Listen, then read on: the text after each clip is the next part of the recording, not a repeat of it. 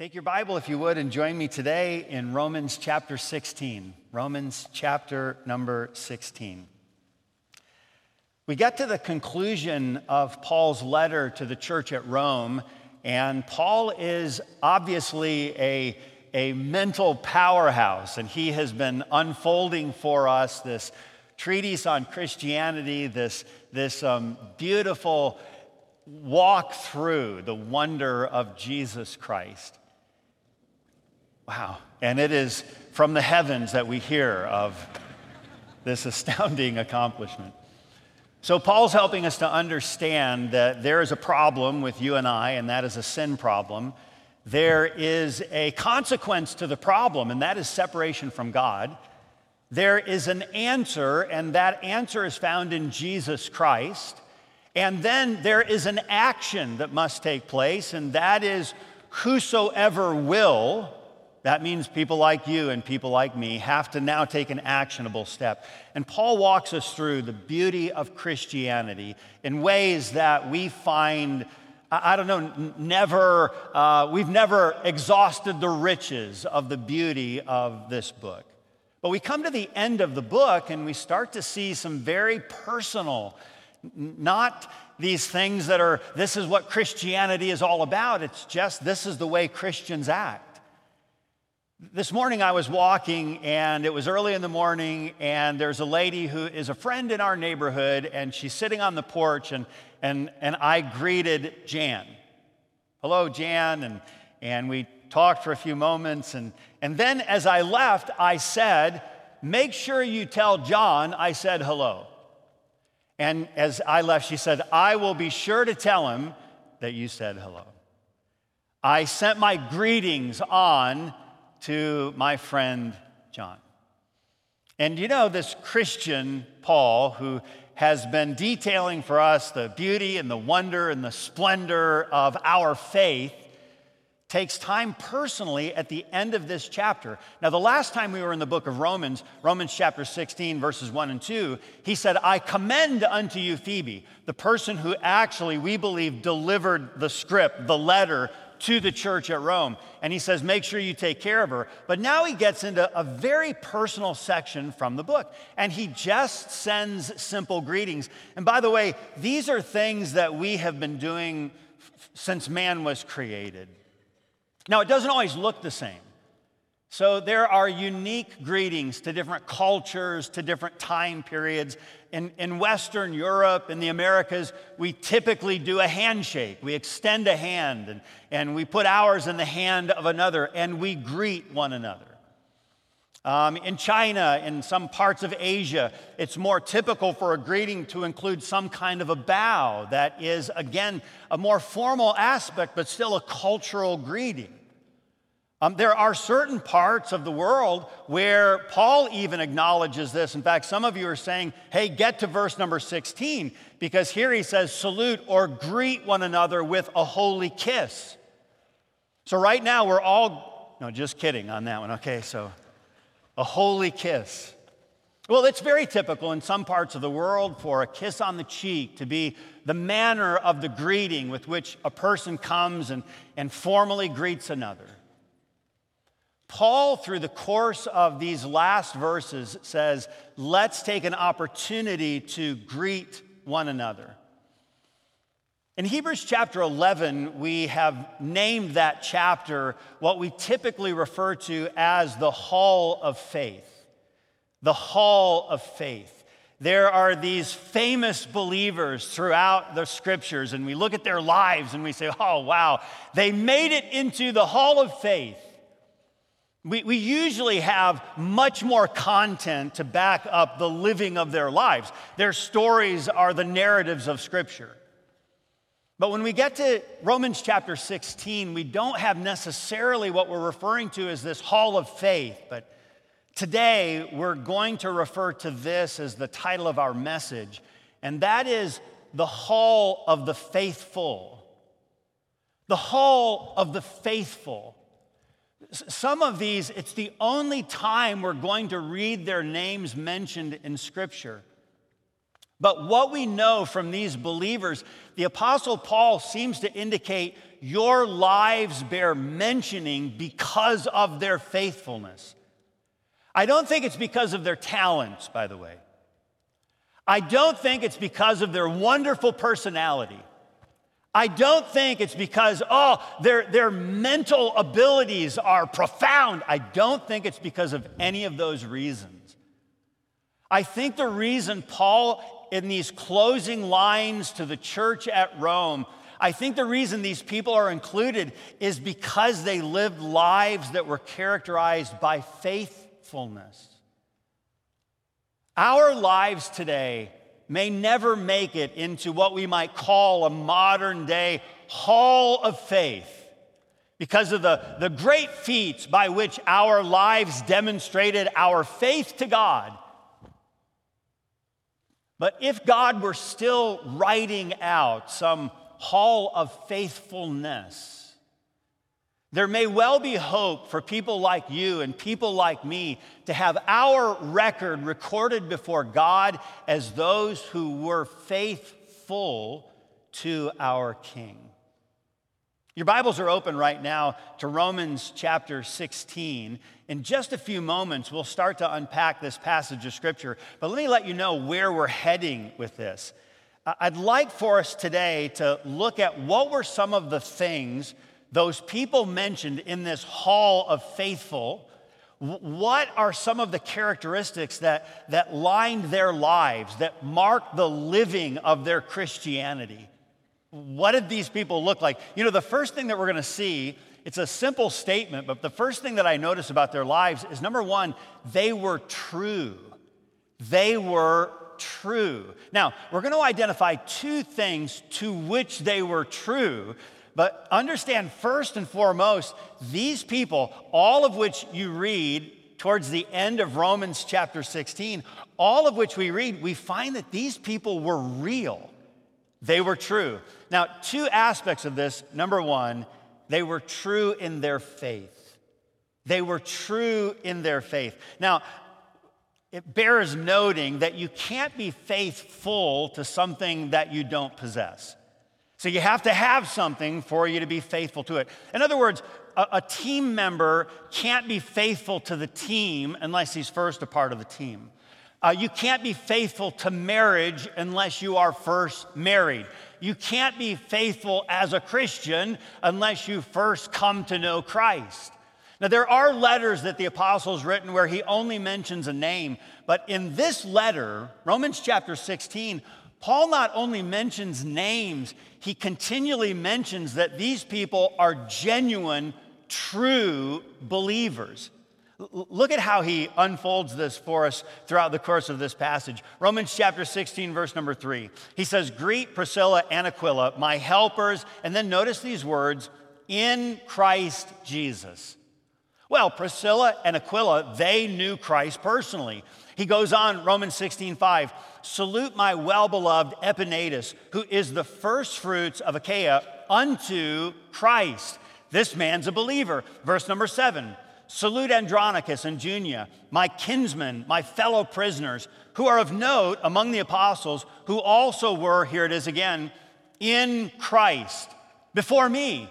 Verse number 8, "Greet Amplias, my beloved, in the Lord." Verse number 10, "Salute Apelles, approved in Christ." Verse number 11, "Greet them that be of the household of Narcissus, which are in the Lord." Can I say, before we go any further, this is the only safe place to be, and that is in Christ Jesus. Every person in this room is in one of two locations. One is eternally safe. One is presently condemned. If you today are not found in Christ Jesus, then you are in a most precarious situation. You know, we oftentimes seek places of safety. We want to find some kind of shelter, some place of protection. In a time of storm, sometimes there's even something reassuring, comforting when the wind is blasting outside and the rain pounding upon a house, thunder rolling, but you are safe inside the shelter of a home. I think the reason Paul mentions this over and over and over again is because he's built a case throughout the book of Romans of the place every person is invited to come. And that is in Christ. You're the only person, quite frankly, that can answer honestly that question today. Where are you found right now at this very moment? You are either in Christ or you are not. And he wonderfully, graciously extends an invitation for all to come to him. Well, this is not the point or the primary point of the message today. You're invited to come in Christ. That means that when I stand someday before God, I don't stand in my own works. I stand in the full righteousness of Jesus, a place of protection. So while the storm of judgment rages around, I am safe in the shelter of Christ. Paul begins by saying, hey, listen, these people send my greeting to, do you know what they are? They're true in the faith. In Philippians, he states it this way. The apostle says it this way. Philippians 3:9, he says, and be found in him, not having mine own righteousness, which is of the law, but that which is through the faith of Christ, the righteousness which is of God by faith.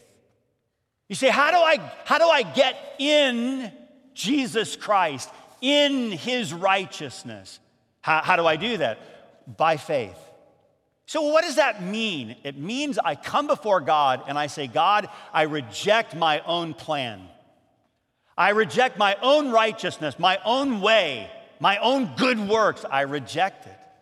My way is woefully insufficient. Jesus Christ is alone the way, the truth, and the life. So I want to be found in Jesus. I accept his righteousness, his gift. I accept him as my substitute. I accept Jesus, the one who bled and died and was buried as a sinner would be buried. He died in my place and in yours. And then he rose triumphant from a borrowed tomb 3 days later, proving that he is God. And he invites all who will to come to him. The first group that he mentions, he just takes time to say, hey, listen, these are true. They're true in the faith.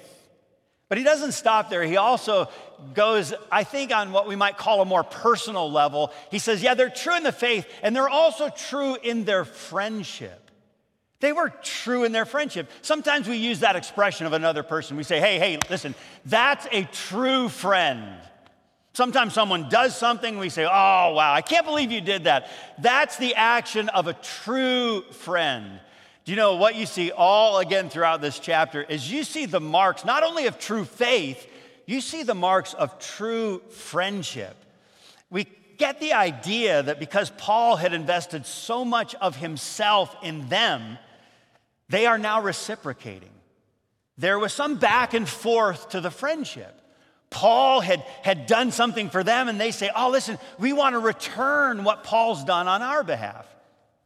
Just a couple days ago, I read a story, one of those man's best friend stories, and the story was told by a lady named Kathy Aradia, and Kathy was a person who had a severe migraine, and so she went out to her backyard just to get some fresh air, and she went out with the dog that was hers that had been a shelter dog, a rescue. And so she went out with her dog's name's Misty, a rescue dog, and they both walked outside. And while Kathy is standing outside with this migraine, she just all of a sudden passed out. She fell forward. She actually received a concussion from the hit that she took. But when she fell forward, she fell into a small decorative pond in their backyard, face first, head submerged.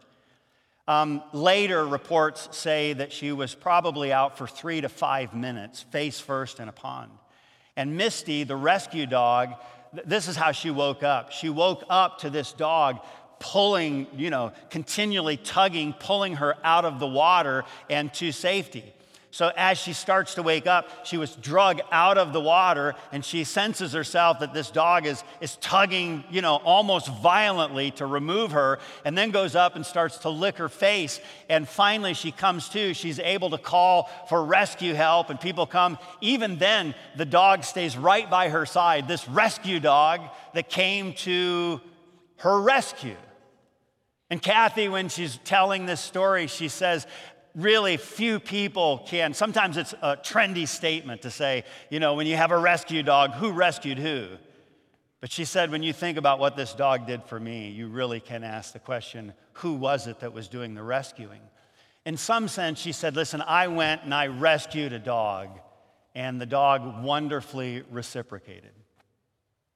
How much greater when you think about what it is that someone has done on your behalf, and then we say, let me reciprocate. That really is what friendship oftentimes is characterized or marked by. And the apostle starts to tell us about people who he has ministered to, and then they just begin to reciprocate. Maybe it was his gospel message that rescued him, and now they say, how can we respond? Is there some rescuing that we can do for the apostle Paul? In fact, in verse number 3, Romans chapter 16, Paul begins with this couple. He says, greet Priscilla and Aquila, my helpers in Christ Jesus. Now, if you start to study them, it's almost like any letter that Paul writes. He's saying, hey, by the way, tell Priscilla and Aquila that I said hello. While you're there, make sure you greet. They're mentioned 6 times in Scripture. They're mentioned in 1 Corinthians, they're mentioned in the book of Acts, they're mentioned in 2 Timothy. And continually, over and over again, 3 times they're mentioned by Luke, 3 times they're mentioned by Paul.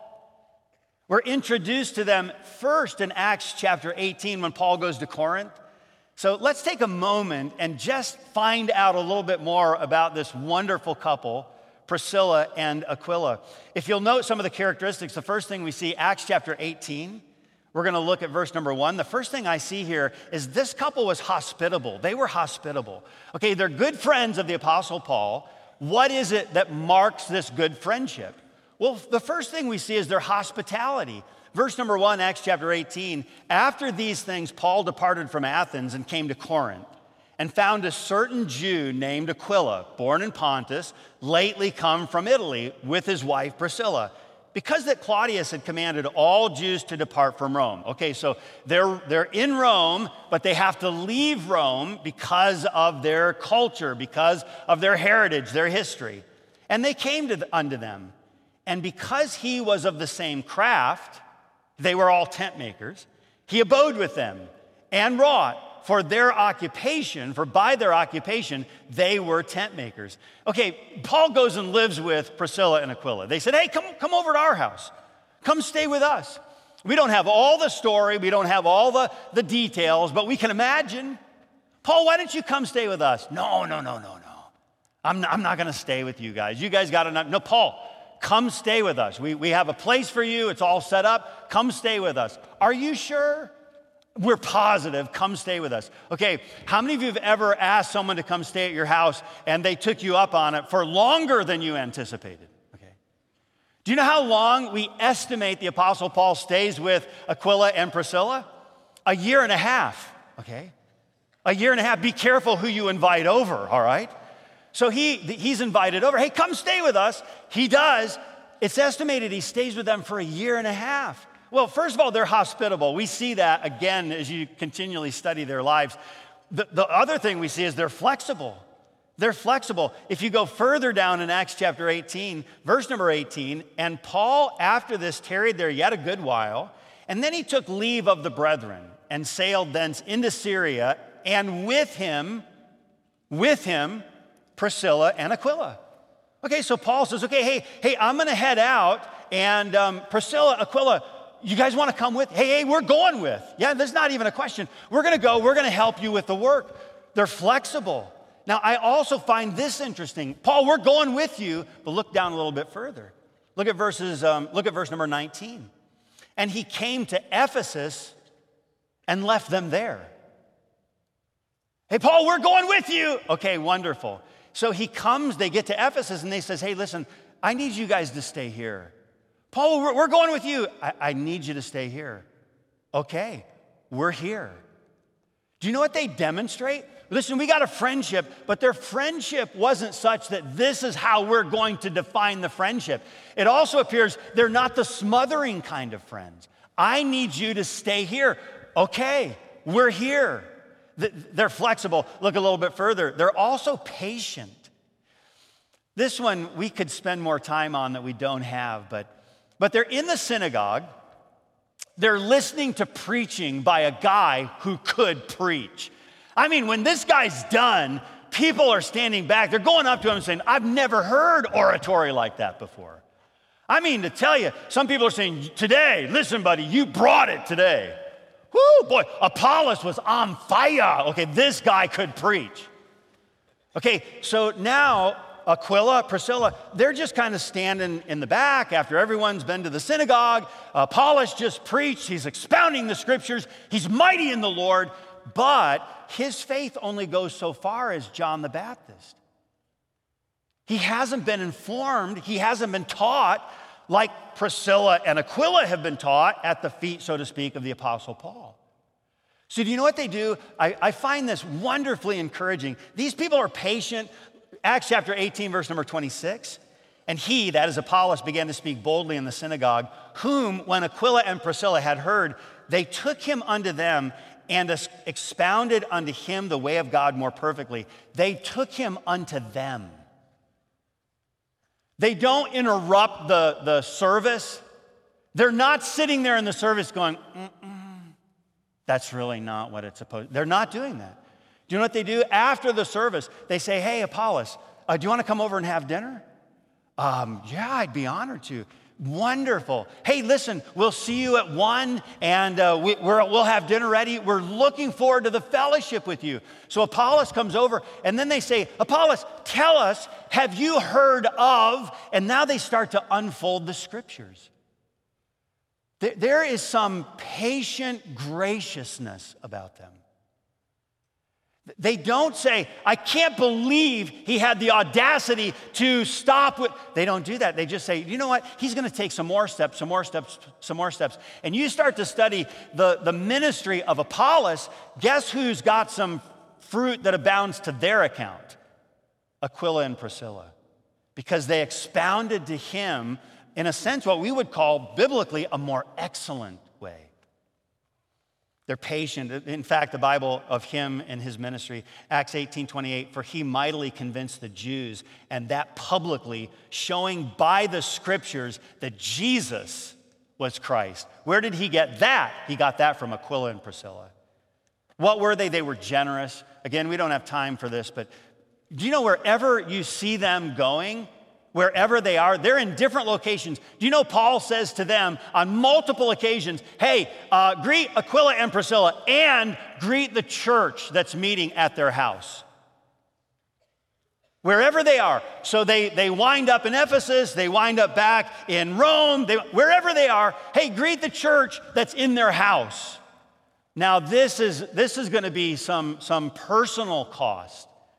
This is going to be some extension of that which, well, that's my house. Do you know how Aquila and Priscilla viewed themselves? They viewed themselves as stewards, not owners. God, this house, these resources, Lord, what I have to advance the work, this belongs to you. So how do you want to use it? Do you know God's the one who put anything that we have into our hand? And isn't it remarkable? We almost have you ever taken your finger and put your finger in the hand of a little baby? And what does a baby intuitively do? They clasp that which is in their hand. And I find I tend to do the same. That when God so graciously puts something into my hand, so quickly I seem to close my hand around it. Do you know what Aquila and Priscilla do? They, with open hands, say, God, you put this into my hand. You can take it out. This is yours to use to advance the work. Do you know works just like this? Works like this since God actually established the church.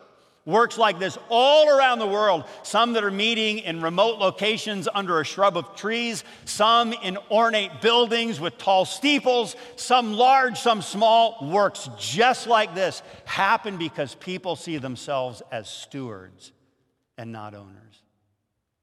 And they say, Lord, we're going to advance the work. We're going to give to forward the work. And by God's grace, until Jesus comes again, there will be people who see themselves as stewards, not as owners. What were they? They were generous. They were protective. They were protective. Now, we're going to explore that in just a moment, but suffice it to say, they were fiercely protective of their friends. Like, okay, if our friend's in trouble, hey, not on my watch. My friend has a need, okay, I'm there. This couple, wow, if you had them as a friend, they are going to protect those that they call their friends. And you know, the Bible says of this wonderful couple, they were some special friends of the Apostle Paul. And it appears that wherever they went, they became meaningful friends to those that they came in contact with. I mean, it's not just the Apostle Paul. They didn't just say, Paul's really important. We're going to be really good friends of Paul, but nobody else. You say, well, how do you know that? Because Romans chapter 16, verse number 4, still talking about this couple, says, unto whom not only I give thanks, Paul speaking, look at this, but also all the churches of the Gentiles. All the churches of the Gentiles. Paul says, hey, tell Priscilla and Aquila I said hello. They're special friends of mine. And by the way, all the churches of the Gentiles, they're sending their greeting. They're thankful for them too. This is a special couple. Listen, wherever they went, they made friends. Do you know, sometimes we say, no, nobody's making friends with me. You know, I've been in this church now and listen, Priscilla and Aquila didn't wait for someone to become their friend. They just said, hey, listen, we're here. Y'all are our friends, okay? They just became the friend as opposed to waiting to be befriended. I'm not sure what all they did as their ministry in the church. Listen, there's so many different times we say, well, what kind of a ministry can I have in this church? I think that Priscilla and Aquila just took people as their ministry. They didn't serve in Awana or master clubs. They may not have sung in the choir. They didn't have an instrument to play. They weren't part of the hospitality team. I think they just said, hey, here's what we're going to do. Let's pick out some people and let's let them be our ministry. Do you know, quite honestly, there's not an ushering spot for everybody to do every Sunday. Everybody can't park a car. Everybody can't teach a children's Sunday school class. Everybody can't sing in the choir. But you know what everybody can do? Everybody can do what Priscilla and Aquila did, and they said, okay, let me start picking out some ministry in the church. Let me find some people that need someone just like me to bless, to encourage, to strengthen, to lift up. And what Priscilla and Aquila do is they find ways in the church to minister. What were they? Well, that's our longest point of the morning, but they were true. Okay, let's go a little bit further. The second thing we see about these that he greets is they were, okay, are you ready for this, church? You ready? Okay, the second thing that they were, first of all, they were true. But you know, the other thing I notice about these that are mentioned here that were Paul's friend, they're faithful. What are the characteristics? Secondly, they were tired. They were tired. Okay, nudge the person next to you right now, okay? Just see, oh yeah, listen, buddy, I know. Brother, amen. Amen. Yeah, they're tired, okay. So you qualify for this, hall of the faithful. You say, well, what are you talking about? They were tired. What do you mean by that? Well, let's take a look and see what is it that the scripture says. Romans 16, look in your Bible, verse number 6. Romans 16, Look down at verse number 6. Okay, notice what he says here. Greet Mary, who bestowed much labor on us. The words bestowed much labor. In the Greek, it literally means she's fatigued. She's worn out. It means she has grown weary. It even means she is exhausted. Hey, by the way, Paul says, don't forget to greet Mary. Oh, man, that woman can work. And she worked so hard that there were times when she was just physically spent because of her labor on our behalf. We see this word used again 2 more times down in verse number 12. Look there. Salute Tryphena and Tryphosa, who, here's the word again, labor in the Lord, fatigued, spent, exhausted, weary in the Lord. Salute the beloved Persis, which, here it is again, labored much in the Lord.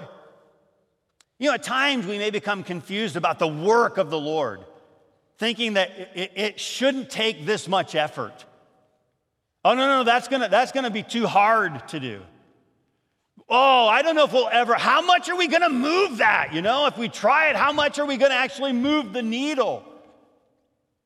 Do you know what these people did? They labored much in the Lord, and they were tired. Sometimes we get a little confused about verses like Galatians 6:9. And let us not be weary in well-doing, for in due season we shall reap if we faint not. Sometimes we start to think, well, that means that there's not supposed to be weariness with the work. No. Let us not be weary. Don't grow weary of doing right. Listen, you might grow tired. It might be exhausting, but don't get worn out of doing that. Okay, don't grow, I'm just so tired of doing the right thing. He says, don't do that. Don't grow weary in well-doing, for in due season ye shall reap if ye faint not. He's saying, keep at it. And then again, sometimes, Jesus said, come unto me, all ye that labor and are heavy laden, and I will give you rest. Amen. And I believe what Jesus is communicating here is that not all the work of the Lord is supposed to be that which is like, the work of the Lord is such a heavy burden. He's saying, no. The work of the Lord is not a heavy burden.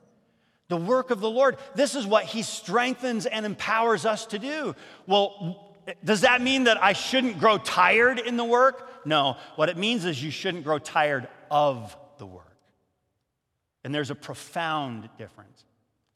There was a man when David's mentioning his mighty men in 2 Samuel. His name's Eleazar.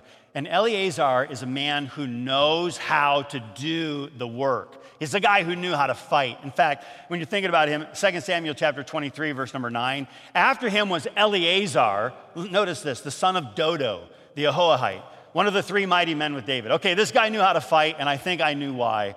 Okay, there's the son of Dodo. Come on. Okay, so Eleazar, the guy knew how to fight. Okay, so he's out there, they're battling against the Philistines, sword in his hand, and he's doing the battle. And all of a sudden, like everybody else is ditching him. But not Eleazar. And the Bible says of him as he's fighting the battle, he arose and smote the Philistines until his hand was weary. And his hand clave under the sword. And the Lord wrought a great victory that day. And the people, look at this, and the people returned after him only to spoil. He's out there, his hand grew weary, but it clave under the sword. He says, I'm tired, but I am not letting go. He grew weary in the battle, not weary of it. He doesn't throw down his sword and say, fine, if I'm the only one, then there's no one. I'm done with this. If nobody else is here to help, fine, someone else can do it. He doesn't do that. Everyone else takes off. His hand is weary, but it clave under the sword. Weary in the battle, not of the battle. Christians do grow weary in the work, but should never grow weary of it. Times of weariness may be, as one pastor I read put it, a call for rest, call for recalibration, or even recommitment. But I might add, not for reversal or retreat. Okay, and by the way, before we move on, I'm not advocating for work without rest. When we grow tired for too long, we become easy targets for the enemy. Laborers need times of rest, even seasons of rest, to ready themselves for the work. But even as we rest, we do so to ready ourselves to work. The last thing that we'll close with, they were tested. They were tested. Yeah, they were true to the faith. They were true friends. They were tired. They knew how to labor in the work. And you know, the other thing that Paul notes, listen, this group of those to whom I am sending my greetings, these people have been tested. They've stood the test of adversity. He says at verse number 10, salute Apelles, approved in Christ. The word approved here, it's a great word. In Greek, it means tried. It means like, okay, there's the furnace of affliction. Somebody turned the heat up, and he stood approved. Ultimately, it just means he passed the test. And we might note that a Christian that cannot be tested cannot be trusted. If you are not willing to put yourself to the test, how can you trust? God already knows you. He knows you, your future, your past. He already knows. But if you can't put your faith to the test, how do you know that faith can be trusted? He goes on all throughout this. He continues to find these people who were tested and tried and true. Salute Andronicus and Junia, my kinsmen and my fellow prisoners. These people know what it's like to suffer with me in prison. Campus Church, I know you're aware of this, but there are people all over the world today, all over the world, that remain imprisoned because of the advancement of the gospel. He says, greet Aquila and Priscilla. Here they are again. Greet Priscilla and Aquila, my helpers in Christ Jesus. Notice verse 4, who have for my life laid down their own necks. Sometimes we say, yeah, like, hey, man, I put my neck on the line for you. They literally did.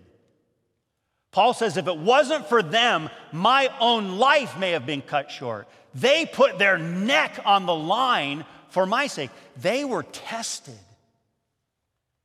It's a special couple that stands out continually to Paul. We just looked at the verse 10. Salute Apelles, approved in Christ. The word, again, it's found all throughout Scripture. It's found in James. Blessed is the man that endureth temptation, for when he is tried. Do you know what that word is? When he is approved, same word. He shall receive the crown of life, which the Lord hath promised to them that love him. Who receives the crown? The one who endures the cross. You know, to be included in the hall of the faithful, we see that these believers were true. They were tired. They knew how to labor. They were tested and stood approved. Campus Church, the question for us today is if God were compiling today the hall of the faithful, would those be three rather straightforward characteristics that could be applied to you, applied to me? By God's grace, may we be true in the faith in Christ, true as a friend that knows how to stick closer, so to speak, than a brother, tired. Say, oh, Pastor, sometimes I'm so tired. Listen, don't grow weary of. Sometimes you'll grow weary in. And tested. Thank the Lord for the testing. It is by the trying of our faith that we learn it indeed can stand.